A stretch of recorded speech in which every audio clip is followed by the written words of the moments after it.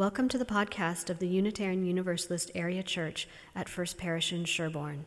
No matter who you are, who you love, we welcome you into our community of religious seekers. Please join us for our Sunday worship services at 10:30 a.m.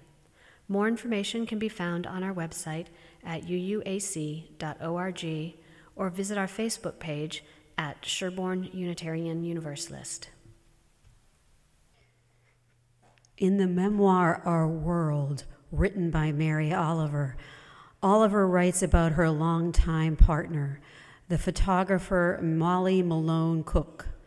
She refers to Cook as M. It has frequently been remarked about my own writings that I emphasize the notion of attention. This began simply enough to see that the way the flicker flies is greatly different from the way the swallow plays in the golden air of summer. It was my pleasure to notice such things. It was a good first step.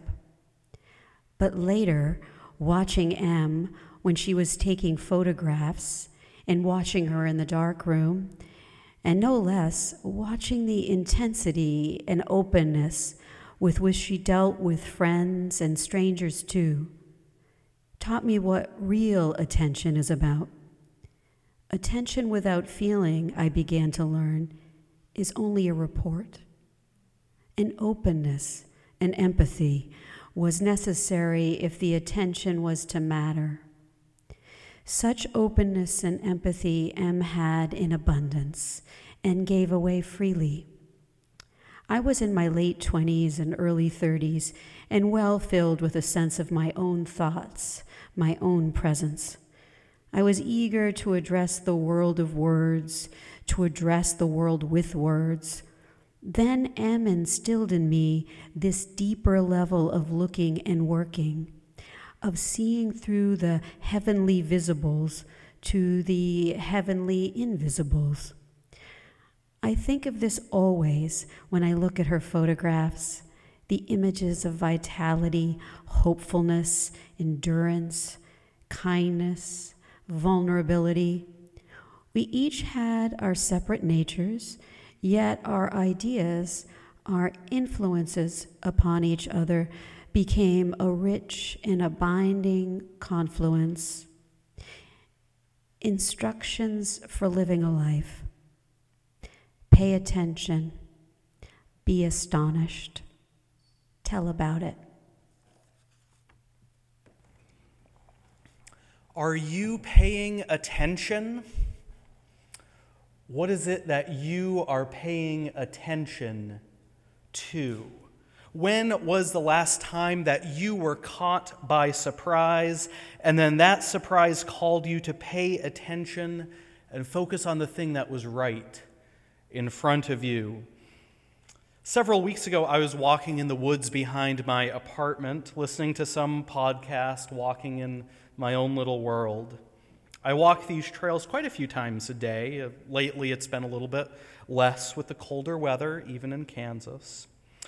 I don't yet know the exact distance, but I've grown to know the corners, the bends. I've grown to appreciate and always laugh at the bridge that has a sign that says there's a 5-ton limit, even though it's 1,000 feet from the road.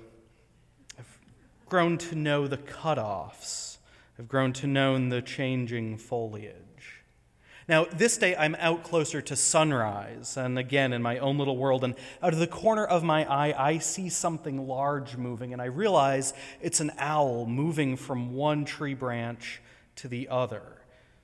Now, I've heard owls hooting in these woods before, so in theory I know that they're there. But I still startled the owl, and it startled me. It was breathtaking, and I couldn't help but be astonished. It's the kind of sight where you cannot help but go, wow. The kind of sight that makes your heart beat a little faster. It calls your attention to something outside of yourself. And you pause, and you are astonished. Later that day, I am driving to work, and again, in my own little world, and I see out of the corner of my eye a car in my blind spot. Again, this is the kind of sight that makes your heart beat a little faster, but this is different because it makes me wonder, were there other dangers that I missed, other hazards that I wasn't paying attention to? What were the other shocking things that I overlooked? I've been driving for a good number of years, and I'm a pretty decent driver, though the bar is admittedly pretty low for what makes a decent driver, a minor fender bender and some speeding tickets over the years. Over the course of the years, I've learned to use your mirrors, check your blind spots, but I'm always wary about that thing that will surprise me and cause me to wonder, what else did I miss? As I get to my office at work, my study, I remember all of the books that are on my bookshelf. About 3/4 of them I actually did read all the way through. And the master's degree diploma hanging on the wall. I went to seminary at Andover Newton Theological School. That seminary's campus, which is now sold, was the textbook definition of the pastoral hillside. On the road or the sidewalk leading up the hill, you would drive past several huge trees.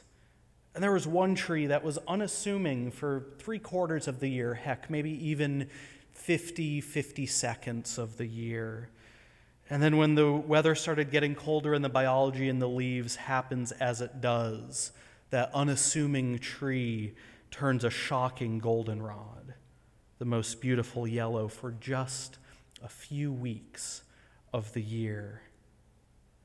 And then it fades back into the background, a short moment in the leaves' life that invites your attention to something you hadn't previously been paying attention to, something that you looked at every day.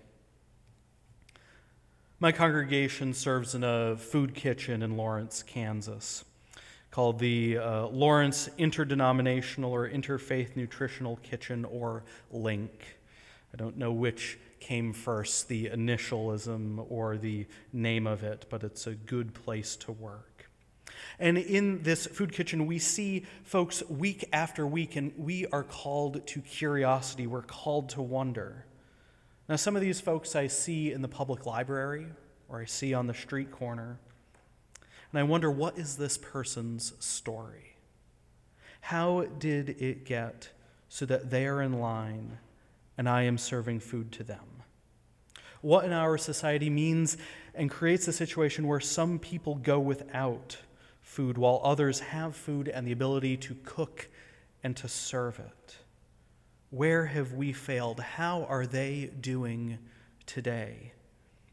This is the kind of attention that calls us to wonder more, that invites us to go a little bit deeper. Each of these small vignettes highlights the various ways that we are called to attention to the world that is around us. The surprise which calls your attention to the present moment, the surprise which makes you wonder, what have you been missing? The surprise which brings your attention to the things you have seen time after time, and that attention that calls you to further attention, to ask questions and to be inquisitive. What are the things that you pay attention to? Of course, in this current day and age, we're paying attention to politics, to climate change, coronavirus, and as people work to research that disease and make plans on its containment, I'm glad that they are paying attention. There'll be more opportunities to pay attention in the coming weeks, I am sure. Now, someone once said, I think it was the former president of my seminary, Nick Carter, that's the American Baptist theologian, not the Backstreet Boy Nick Carter. And he said, if you want to look at what a congregation values, don't look at its mission statement. Look at how the congregation spends its money. The budget is a statement of morals. Certainly our own personal budgets are statements of values as well.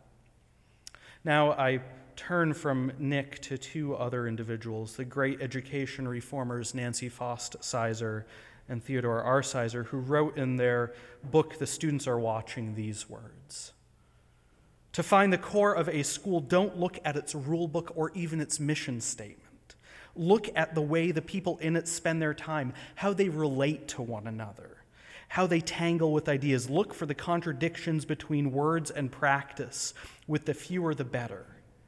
Try to estimate the frequency and honesty of its deliberations, though it will always want to spruce up for visitors. Its hour-by-hour functioning is what is important. Judge the school not on what it says, but on how it keeps. This book talks about how students learn not just in the classrooms, but from the rituals that schools create. And I don't mean rituals like pep rallies or morning assemblies, but the rituals of interactions, the ways of being in the classroom. What the Sizers write about a little bit before what I just shared is that the rules that last don't come out of books, but rather they come out of the relationships people have with one another. They write, in small and voluntary associations, shared norms emerge which make it unnecessary to develop elaborate sets of rules. The rules that last come out of environments, not books. The relationship between the needs of the community and individual freedom is not something arbitrarily imposed. It is rather arrived at through explanation, exploration, and persuasion. So to take all of this further, how do we spend our time as a congregation, how we treat one another, and yes, how we spend our money, those all end up being a statement of our beliefs or of our philosophy. And that is more powerful than a mission statement. That's about the quality of the community. We know this, I think. So let's take it a step further. I believe that how we spend our time as individuals, how we spend our attention, the budget of our attention, if you will, is also a statement of our values. Attention is a unit of measurement of the things that we care about. Has anybody here ever created a personal mission statement or come up with a list of your own personal values? That's okay if you haven't, because there would likely be a gap as to what your stated beliefs are or your ways of being in the world are and how you actually are. So what if you spent a few weeks studying your life, keeping track of the things that you did, the quality of your conversations, the places where you spent your time, the people you hung out with, sure, money you spent, the food you ate, but also how you were at work or home or wherever your third place is, whether it's this congregation or a coffee shop. What would happen with this data? What would you gather? Well, first of all, you don't need to spend immense amounts of time doing this. Just take a few moments of mindfulness before bed or journaling at night. What happens when you begin to pay attention is that first you have to attach emotion to it. Mary Oliver's words seem pretty clear about that when she writes that as she was watching Em when she was taking photographs and watching her in the darkroom, and no less watching the intensity and openness with which she dealt with friends and strangers too. Mary Oliver writes, that taught me what real attention is about. Attention without feeling, I began to learn, is only a report. Pay attention and be astonished and then tell about it. So with that list of the places and things that got your attention, notice how you feel, because if you don't, it's just a report. When you pay attention to your life, how you spend your time, a few things happen. First of all, we slow down. Who doesn't need that invitation to slow down? The other thing that happens is that you enter into a greater sense of communion. Your paying attention becomes a sacrament. I should unpack those words, though, because we are in a Unitarian Universalist setting. We all have different understandings of those words.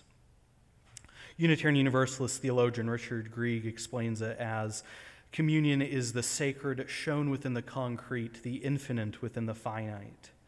And Barbara Brown Taylor reminds us that anything can become a sacrament, by which I mean an outward and visible sign of an inward spiritual connection.